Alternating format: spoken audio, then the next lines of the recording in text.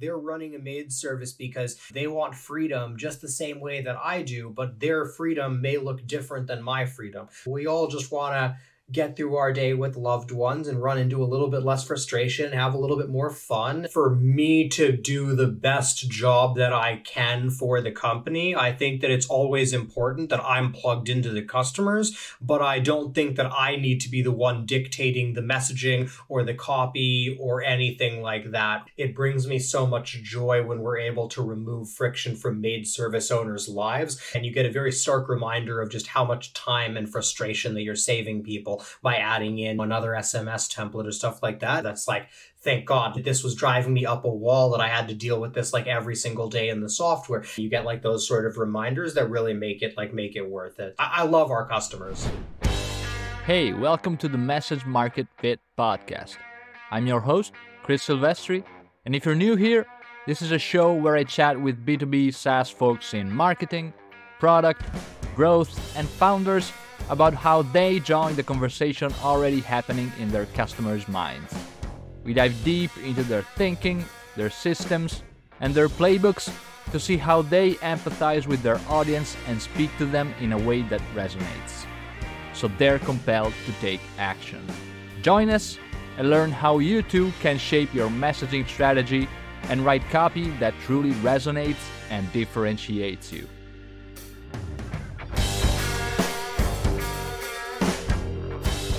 I am super excited about my guest today, Amar Ghose.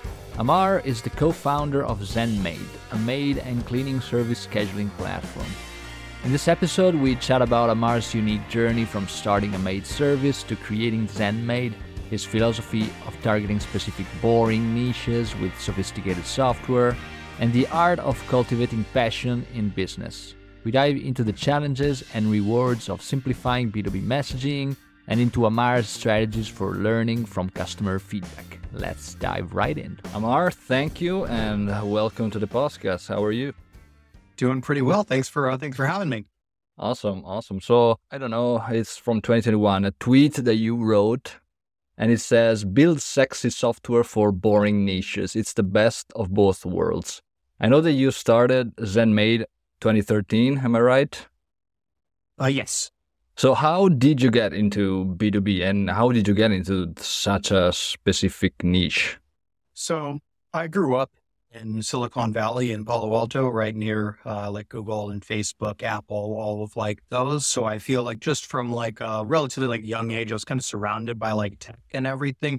It's kind of logical to like to go into software. But I actually had a background in sales previously, but it always been a little bit entrepreneurial. So after graduating college, I spent about 3 years working in sales for a couple like different companies. And, throughout high school and college, and then after college, I was always working on these little side projects. And so at some point, I actually started a maid service with a friend, and we ran that for about 14 months. And then after that, one of my friends approached me and essentially said like, hey, we should start a software company together. I can do the coding. You can do like the sales and marketing. It's like the classic Silicon Valley like combination. And we tried a couple different industries. We essentially wanted to talk to people and see if we could identify a problem that we could solve for them like with software. And then very quickly moved over to focus on maid services.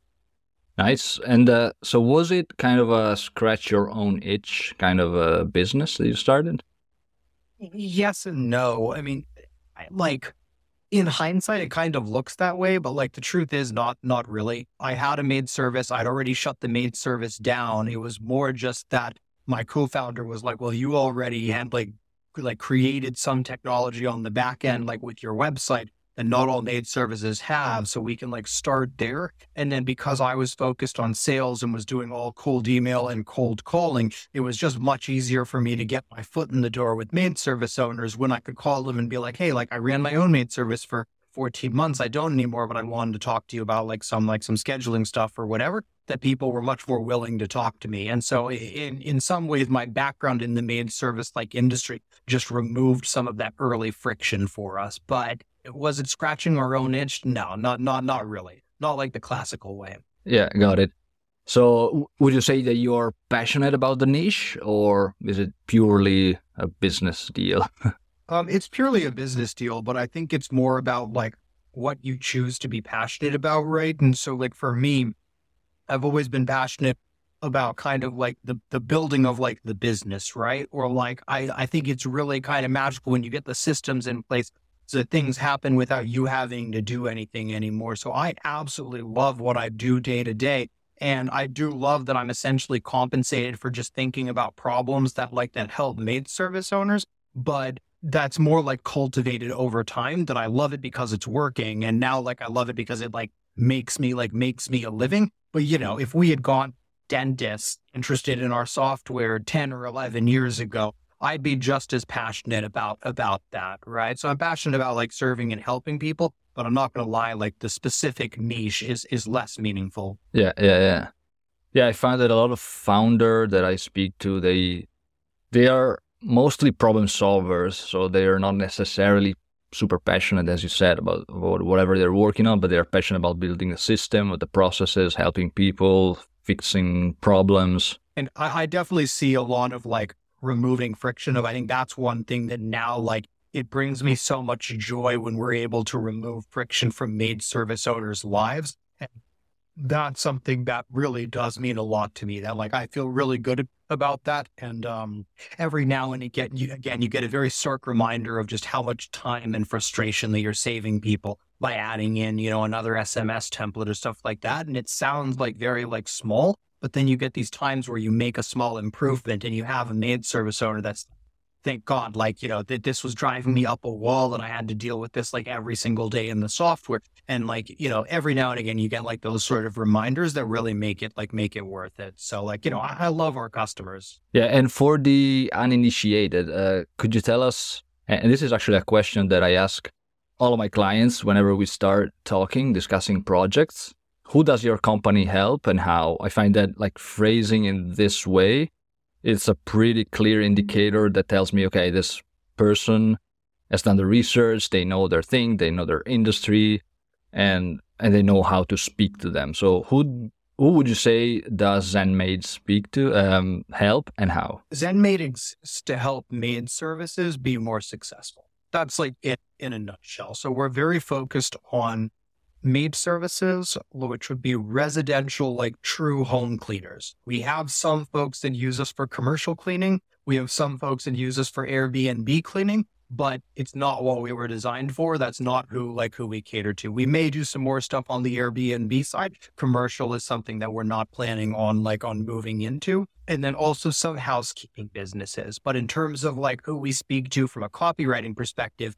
it's only maid service owners. Those other three groups have kind of like found us, but we're very specifically not trying to pick them up. Yeah. I mean, in a nutshell, it's simple scheduling software. So simple scheduling software for maid services, it's essentially like the tagline. That's what we get paid for. When I say that like our like company slogan or like why we exist is to make maid services successful, is because we also put out a bunch of educational content. We've got like a popular YouTube channel, blog, resources, we put on events, we do all of these things, but all of that is to help the entire industry, and then we make our money on the software back end. You used to have a podcast, right? I found a couple of episodes. Why did you stop if you did? We didn't. So the podcast was, we had a personality behind the podcast for a little bit, but well, yeah, she essentially got busy and wasn't able to stay like on top of it. It wasn't like what we hired her to do, but it was nice like while it lasted. And then most of our podcast content is actually just audio versions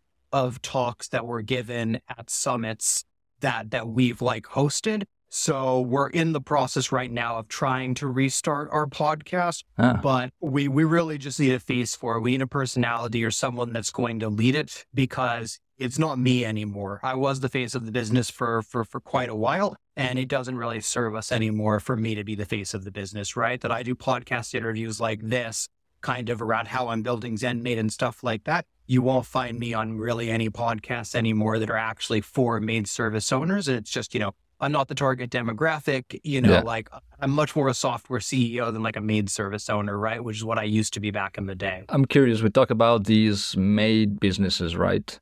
Did you also narrow down to the amount of maids that they have in their business, or any other like sub specifics? It depends on kind of like what you're sort of looking at, or like how you're kind of looking at that. Like internally, we have definitions of like who our best clients are, but we can't really speak to them, right? There's no way to target maid service owners based on how many cleaners they have, because you just don't know that information. I mean, most of the time that information isn't even accurate in their actual scheduling software, right? So like, it's not the kind of thing that we can go and like look for. So it's like, we have a better idea of like who we specifically like serve and like who we're best for. And, you know, if they're below a certain size, then we know kind of what the pain points are in comparison to like the medium size and the large size and stuff like that. So we have that sort of differentiation. But again, like it's not really anything that we can vary in terms of like targeting or messaging, really. So let's jump into that. I'm curious, especially the early stages, how did you go about researching your customers, starting to collect this data, and starting to form the message that you used on the website initially? So I think in the beginning, it was just copying other websites and adapting like what they had like to us. That like, I'd be lying if I said that we went down and were really thoughtful about it. It's like, no, like we just knew that we needed like an explainer video. We needed a headline. We needed a sub headline. We needed like a description, right? And we probably just went on to Intercom or whatever the hot new thing was like at the time, took one of their designs and then like wrote our own lines. I mean, I remember very distinctly actually the first like landing page that I sent over to my co-founder to implement back in the day. He like spent 2 hours rewriting the entire thing because he was so unhappy with like how it had like come out, right? So that was very early on, where I only had the sales background. I hadn't learned copywriting. I didn't know that much about like, you know, the industry and like that stuff beyond my own personal experience there. And so, you know, I remember it being a big like miss in the beginning. Now, another thing is I never consciously went out to get better at this for like copywriting purposes. This was all just kind of the role of the founder. So to date, I've spoken on the phone with, I think, 7,000 maid service owners. So like, you know, in the first like year that we were in business, I probably spoke to 500 maid service owners, maybe more than that I talked to like on the phone. So that was where I began to sort of like pull some of the language and everything and like kind of figure out like what the wording was. And I began to realize, okay, when I say these things on the phone, which was much more natural for me, like being in sales, that like people are responding well. Maybe that should go on the website. Right. And stuff like that. So that was how I started. Yeah, very organic and kind of intuitive approach. After it's kind of the same thing. After a while that I'm immersed in the research for clients, I realized that there's a point. I realize, okay, now if I keep reading reviews and I keep interviewing customers, I'm not going to learn more than I already know. I kind of had that intuitive feeling, right? So I kind of the same. Or it's like write like kind of what you have like in your head, take what you have and do like a version of the copywriting, then go talk to more people so you can get feedback on that copywriting, right? Like there's always value in talking to more people, but sometimes you need to stop talking to more people and just do the work and then restart the conversations. Yeah, iterating, yeah, for sure. So when it comes to your ICPs, who would you say your top, I don't know, 2 or 3 personas are for ZenMaid? The main one that we're focused on is who we call like mid-sized Mary, which is going to be a maid service that's in the United States, usually is going to be run by a husband and wife couple or like a middle-aged woman, you know, likely in the center of America. They'll, be essentially mid-sized in terms of like revenue and how many cleaners they have. So let's say, you know, $350,000 to $750,000 in like annual revenue. Usually are mothers, sometimes grandmothers, care a lot about like time with family and stuff like that.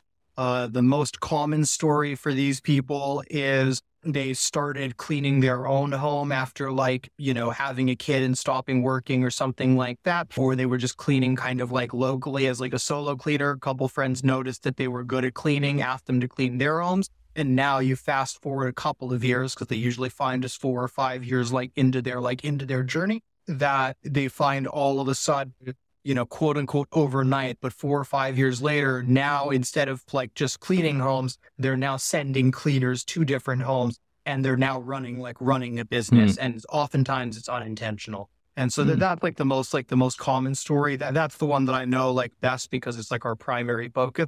Like we have other ones, but like, that describes our like ideal client so accurately that the rest are kind of like afterthoughts. Super interesting. So you mentioned that it was kind of like unintentional how they got into the business. How did you realize that? Was it kind of like an aha moment when you found out about that? Or I don't really remember, but I mean, you would just hear about it like a lot, that you would hear that it was a common story. But then the main thing is just that like a lot of our customers, it sometimes feels like it's a B2B company because we're selling to other businesses, made services, but it sometimes feels B2C because of the way that they think about investment and costs and stuff like that. That like, if we're being honest, just a lot of our folks, because of like sort of how they ended up in the business, they don't think like business owners. So we would definitely get the objection of, it's, 48 or, $58 a month or $67 a month or whatever.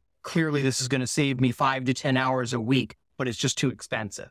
Yeah, and it's just like, no, it's not. Like no business owner would ever do that math and tell you that it's expensive when it's like the core like backbone of your business, right? It's not like a supplementary tool or whatever. Yeah, that's just something that we've seen that has changed over the years, that now there's a lot more like savvy business owners that are running made services. But funnily enough, they tend to go with some of our competitors because of the way that our competitors are built out. So we're actually really good for these folks that and maybe weren't thinking about it that way. And then we come in and help them to really streamline their business and go from being like maybe accidental business owners to being like real professionals. I had a similar experience in B2B. I worked for this company, super niche as well.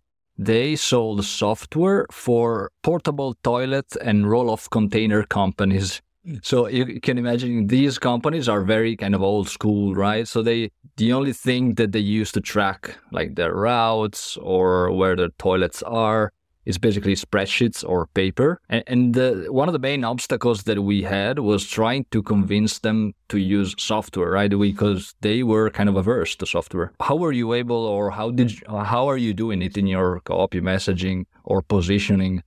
How are you overcoming that investment barrier? Because in the beginning, I was just trying to do anything I could to get people onto our software. That's very much reflected in the way the business is currently set up. So in the beginning, it's like we didn't have an import tool.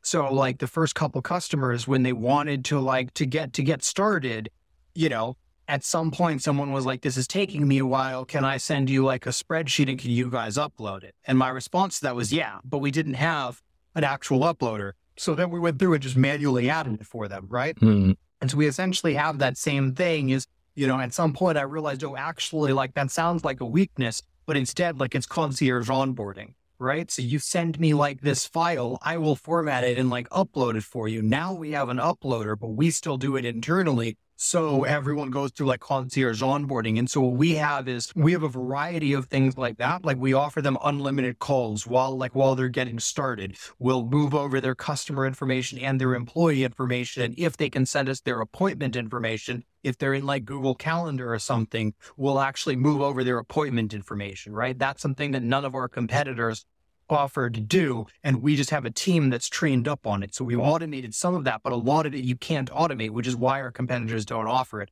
And so like those would be examples. But to add to that, it's everything that I just said is heavily emphasized in the actual like copywriting and messaging of like, hey, like we make it easier than any other platform. Like you're already like nervous about this because you wasted, 6 months trying to get onto our competitor and it completely shut the bed, right? Like with ZenMaid, it's different, right? You'll know in like 7 to 10 days whether it's the right system for you. And if it's not, no harm, no foul, right?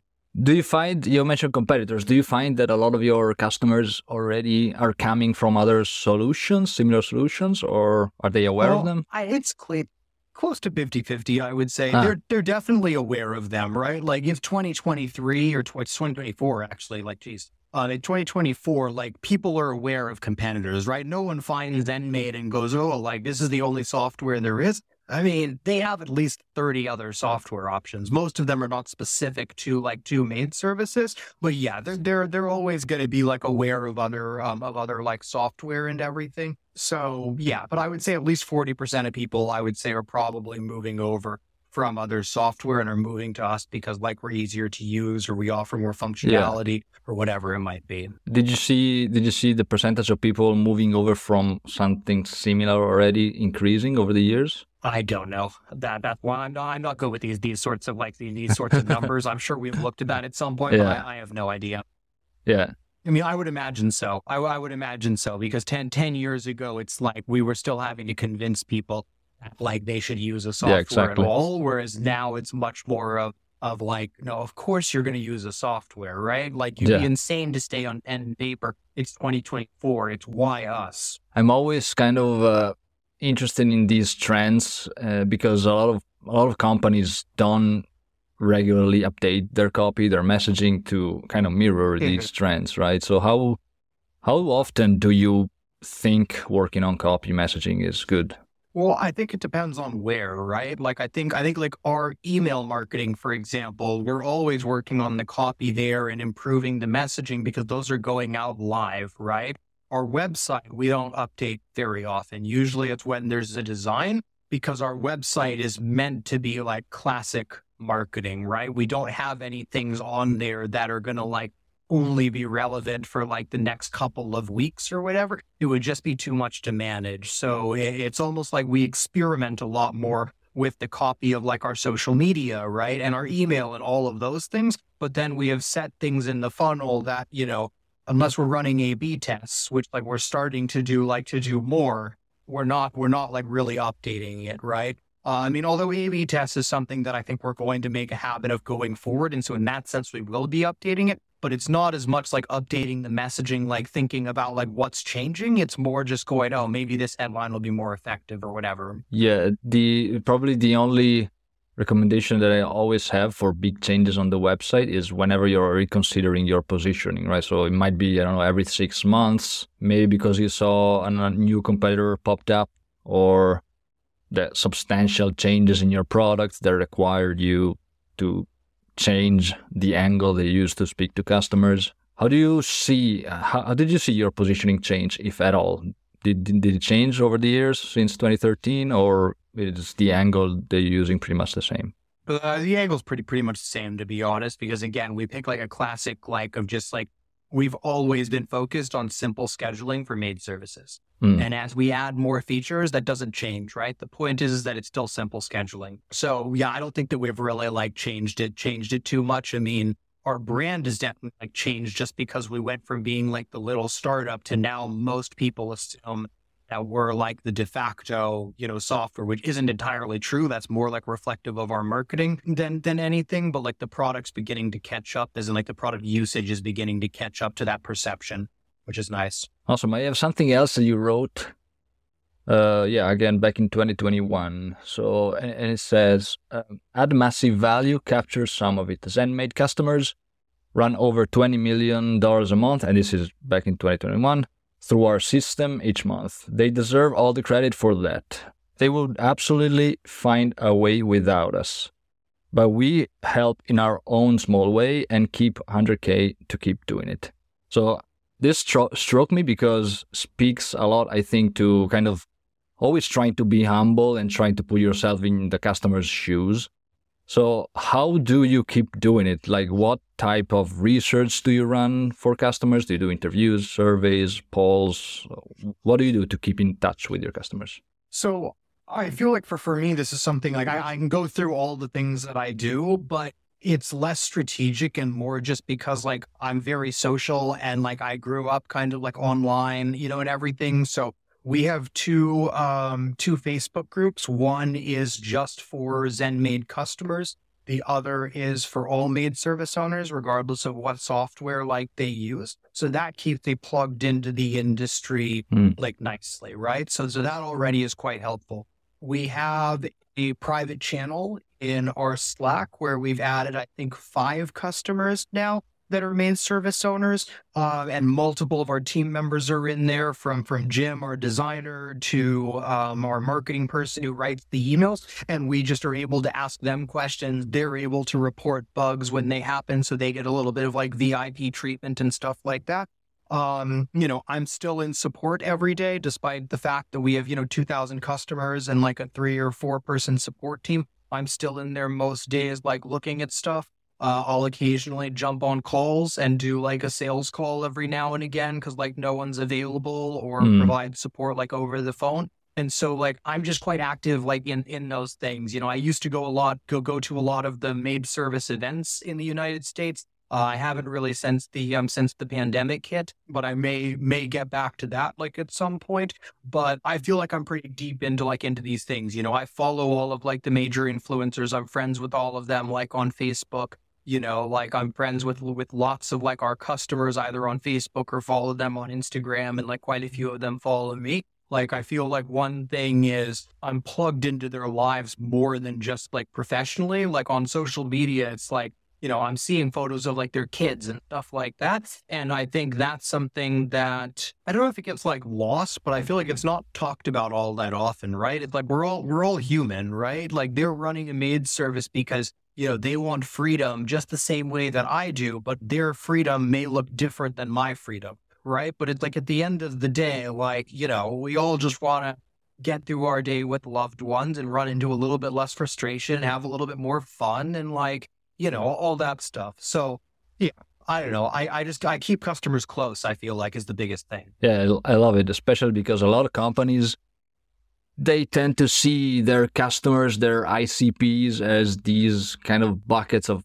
demographics, like age, gender, like maybe interests. But I love how you phrased it and how much attention you pay to, the emotions that they feel, their kind of psychology, how they think about life, how they think about business. So all these different areas contribute in, I think, giving you a better idea of who your customers are and keeping in touch with them. Yeah, and I was also curious about, as the co-founder, do you think that you would ever distance yourself at all from like keeping in touch with customers, or will you always try to be as in touch as possible? Like, would you ever delegate everything to your team and just trust them, or no? Yes and no. Yes and no. I think that for me to do the best job that I can for the company, I think that it's always important that I'm plugged into the customers, but I don't think that I need to be the one dictating the messaging or the copy or anything like that, right? So Jim, who we've mentioned on this pod a couple of times already, he's been jumping on calls with folks that are in like our private Slack channel for customers, right? And I've been on multiple of those calls, but a couple of those have happened like without me. So like I want to see this seep through the entire organization, so everyone is thinking more, like me, what I'm talking about here, being plugged into the actual lives of maid service owners. Yeah, I mean, I can't imagine remaining in charge of ZenMaid and not be doing at least some of this. I could see cutting it down. Yeah. I mean, I could see like not doing this as much. And there are times where I'll go 2 months without ever looking at support. And then there's times where I'll be in there 4 times a day and we'll be like helping people out and doing like all that stuff. Like the goal with the company is always that the company should be able to run entirely without me, but should also be set up so that I can come in anywhere that I want to, whether that's the place that like I want to develop and grow as a person or as an entrepreneur, or it's where like I just have, quote unquote, like superpowers, right? And so like, I want to be able to come in and add extreme value in various places, but also have nothing miss a beat if I'm like not around. Speaking of team members, how do you keep everyone aligned on your value proposition, but also your messaging throughout your channels? Not even really sure how to answer that, because like I don't really like. I think it happens organically. Yeah, it happens organically. I mean, we have some things that are like, written down of like, style guides and like and stuff like that. But I mean, if we're being honest, they're never referred to. I mean, who's going to go and look at those every time like you write something, right? Generally, people know kind of the tone that we want to go with, or like our writer, Erica, for example, like I, jump on calls with her like weekly, and we had a transition period where she was trying to like write more like me and all of that stuff. So like right now, I think it's more just that we've got a very close knit team where everyone kind of knows how we're going to go about things. We do encourage everyone to share, right? So like in the Slack channel of just like, hey, this is the message that's going up. So other people can make suggestions and stuff. And like one thing that we like doing is having multiple people write the same message. So then there's like a little bit of comparison, right? And it's not necessarily one is better, but like sometimes it's a very different tack. So like recently we had to ask people for reviews. And one person said something about like getting swept away or getting swept off their feet and had some nice puns in there. And someone else was just like, hey, you said you loved us, leave us a review. Yeah. And so we talked through both like those options and just stuff like that. I feel like there's healthy discussion around our messaging that keeps us all honest. Yeah. A lot of times those like feeling forced to, I don't know, build a voice style guide. Sometimes it's just fluff. It doesn't really get used if you don't have a plan in place or the need. Maybe your team is not as big. So I think that you're totally right. Like if your team is close enough to customers, to the product, and you always are in touch with the team, I don't think that's necessary at all. I even think that's probably best because you tend to, as you mentioned, know your customers intuitively and it all comes out natural. Well, for me, I think it's also just for my, for like the way specifically like kind of my brain works is like I love systems, but I'm not good at systems at all. And so for me, I was never going to take the time to document that. And so the reason we have documentation now is because our writer, Erica, has sat down with me, gone through these things. And so just as she's taking notes for herself, we turned that and she took the time to turn that into a proper guide. So now the next person that comes on, it's not necessarily they're going to read that and know how to write. They're still going to have those calls with me, but now they'll have a written guide alongside it as we're talking through everything. And so yeah, it's something that's come up organically within the company. Well, and when did you realize that you needed to put in place these systems or someone to start tracking these systems? When the team came and offered to do it, if we're being completely honest, I at no point did I go, we need a style guide, right? Like literally Erica was just like, hey, I took the notes from our calls and put together a rough draft of a style guide. Can you let me know if this is helpful and if I should go forward with it, and then put that in the marketing channel. And so I looked at it, a couple other people were like, oh yeah, this is really helpful. And then that's how it came up, right? So that's kind of what I mean is a lot of stuff that looks genius inside ZenMaid. More has come from me sort of empowering the team and letting them kind of do those things. I mean, hell, I just had a call with Jim a couple of hours ago, and he was telling me about this new design system that he's implementing in ZenMaid. I didn't know that. I didn't ask him to do that, but it was something of value that he saw that could accelerate things. And he just, went ahead and did that. And I feel very, very blessed to have a team that behaves that way. Yeah, it's nice to have a great team, proactive, and also the founder needs to be able to listen and be open to that, right? Another thing that I really liked about your approach that I saw was this distinction that you made about your company, the way that you see it divided in media company and marketing company. Oh, yeah. So it's more media and product. That it's more like media as marketing is what I was thinking. So This is something that you hear talked about on some podcasts and all that. But I definitely realized that. So I'd mentioned earlier in the interview that we essentially do all these things to make MAID services successful, but that we're paid on the back end to provide software. So a lot of people would think about us as a software company because that's how we make our money.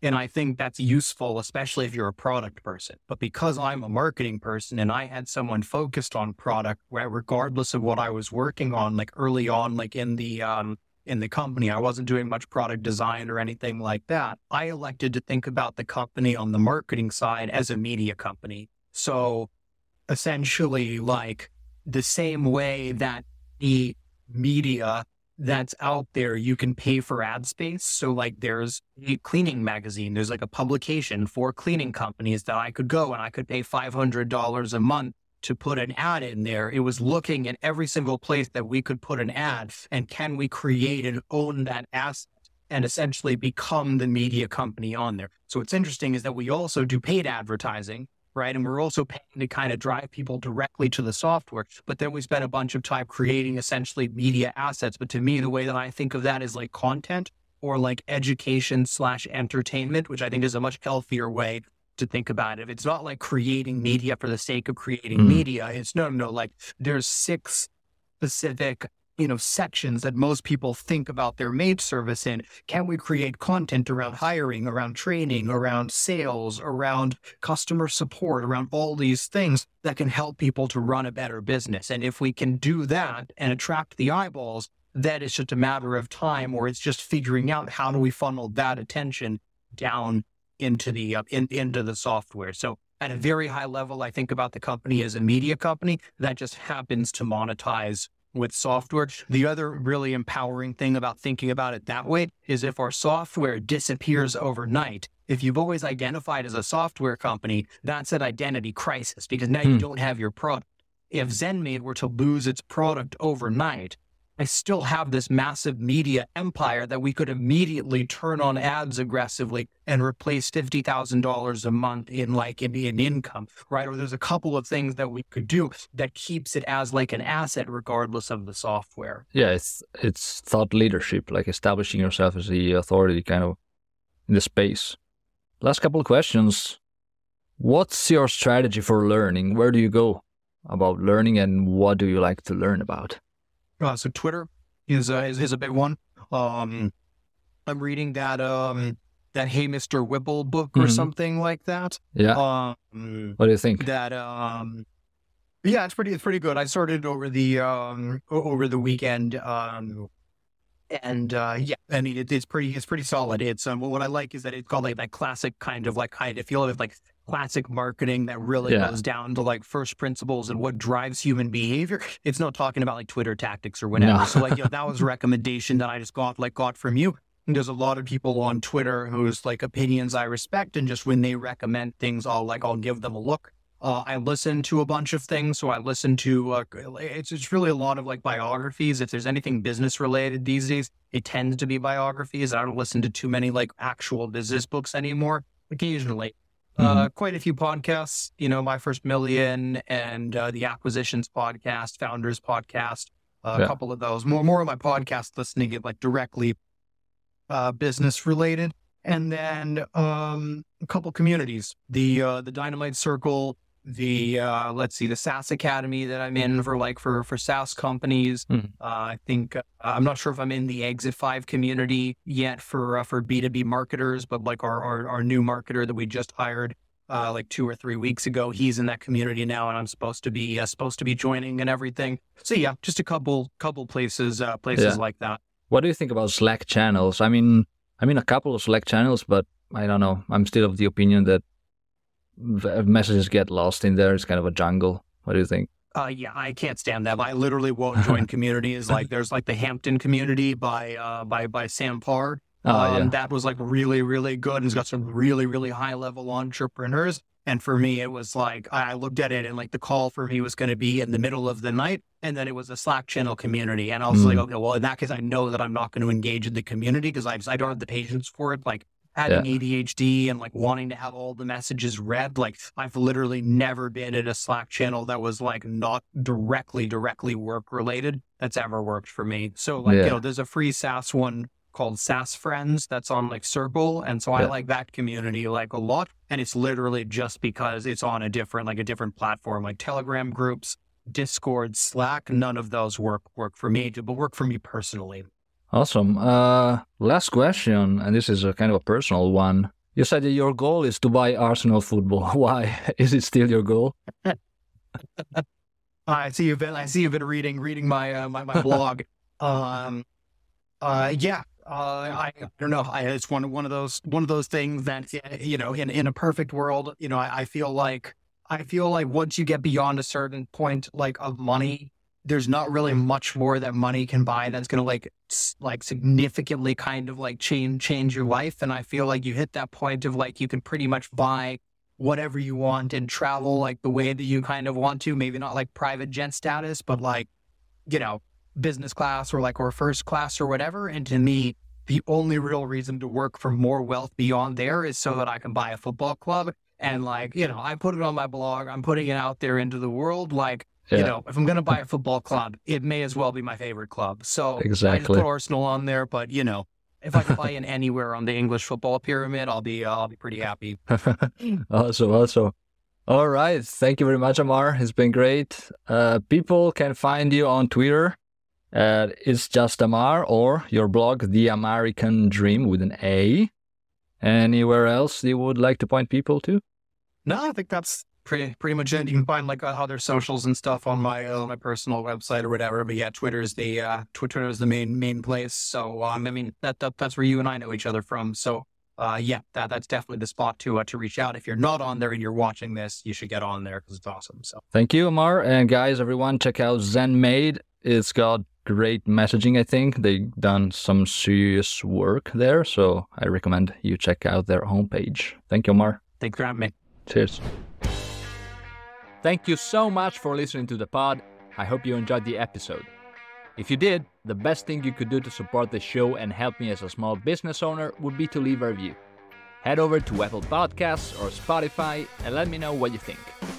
If you don't want to miss future episodes, subscribe, and if you have any feedback, questions, or suggestions for future episodes, just hit me up on LinkedIn at Christopher Silvestri or Twitter at SilvestriChris.